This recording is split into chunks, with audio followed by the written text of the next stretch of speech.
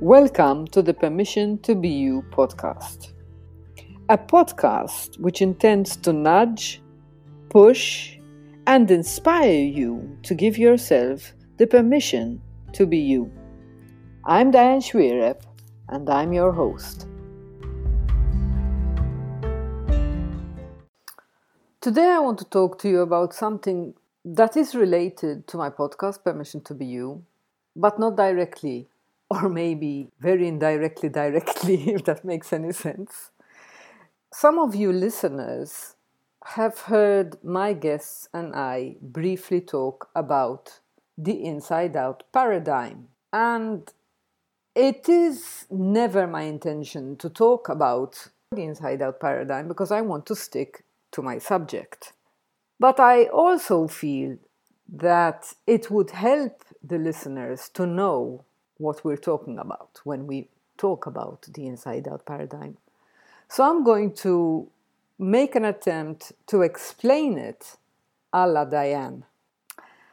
And my own understanding of the principles of the inside-out paradigm as I see it right now in this moment.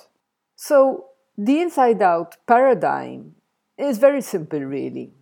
It's based on the notion that no circumstance, no person, no drama, no event, and by event I mean climate change, the disaster in Australia right now with the bushfires, earthquakes, anything you can think of that will either make you sad, happy, angry, frustrated, or any other emotion that you can think of in this moment, is causing you to feel the way you feel.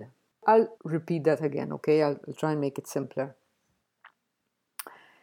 We were brought up with the notion that it is circumstances, events, happenings outside of us that are causing us to feel any particular emotion. Now, I'm not just talking about anger, fear, sadness. I'm also talking about happiness. I'm also talking about deep felt joy or peace. We were brought up with the idea that my dog is making me happy. My mother didn't do so and so for me, so she's made me angry. The parcel was meant to arrive on such and such a date.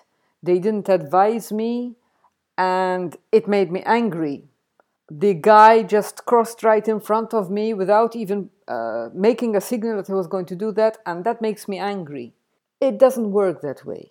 And I know it sounds strange, and you don't have to believe me. I'm not saying this for you to believe me. I'm not saying this to try and prove anything.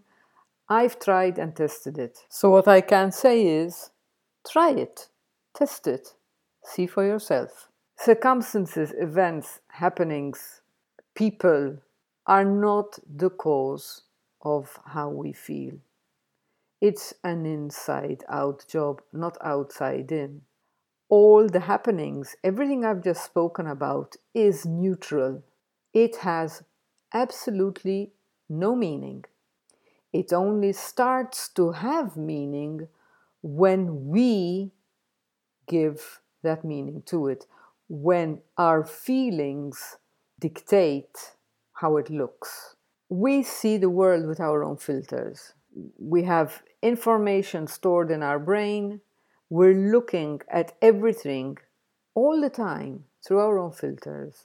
And if whatever is stored in our brain has a particular value to it, has a particular belief to it, we will automatically apply these values and beliefs to the circumstance. This applies even to expectations. For me, it was really, really obvious, and I really had to watch myself do it and observe it for me to be able to stop it. I operated from the stance of saying, okay, I wouldn't do this. For example, I wouldn't put on loud music in the house so that I won't disturb my neighbors. So why don't they do the same? Simple. Because what he thinks about loud music and whether he disturbs his neighbors or not is completely different to what I think and feel about it. So in his world, it's okay to do that. And actual fact, who's correct? We'll never know. So I hope that's clear. That's the inside-out paradigm. And this is helpful even in this subject, permission to be you. Because if you think about it, whatever anyone thinks about you has nothing to do with you. It has everything to do with the way they look at you. As I said before, people look at you through their own lenses. They have filters and they judge according to which lenses they're looking through. So we don't even have to worry. I mean, to me, it's a no-brainer now. What anyone says about me is absolutely none of my business.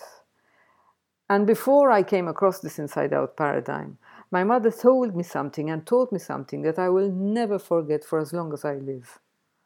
What A says about B says more about A than it says about B, because we are merely a reflection of one another. So people are mirroring one another all the time, and they are my best and greatest teachers.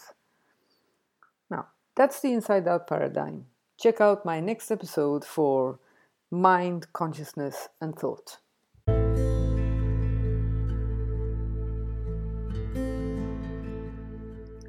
Thanks for listening.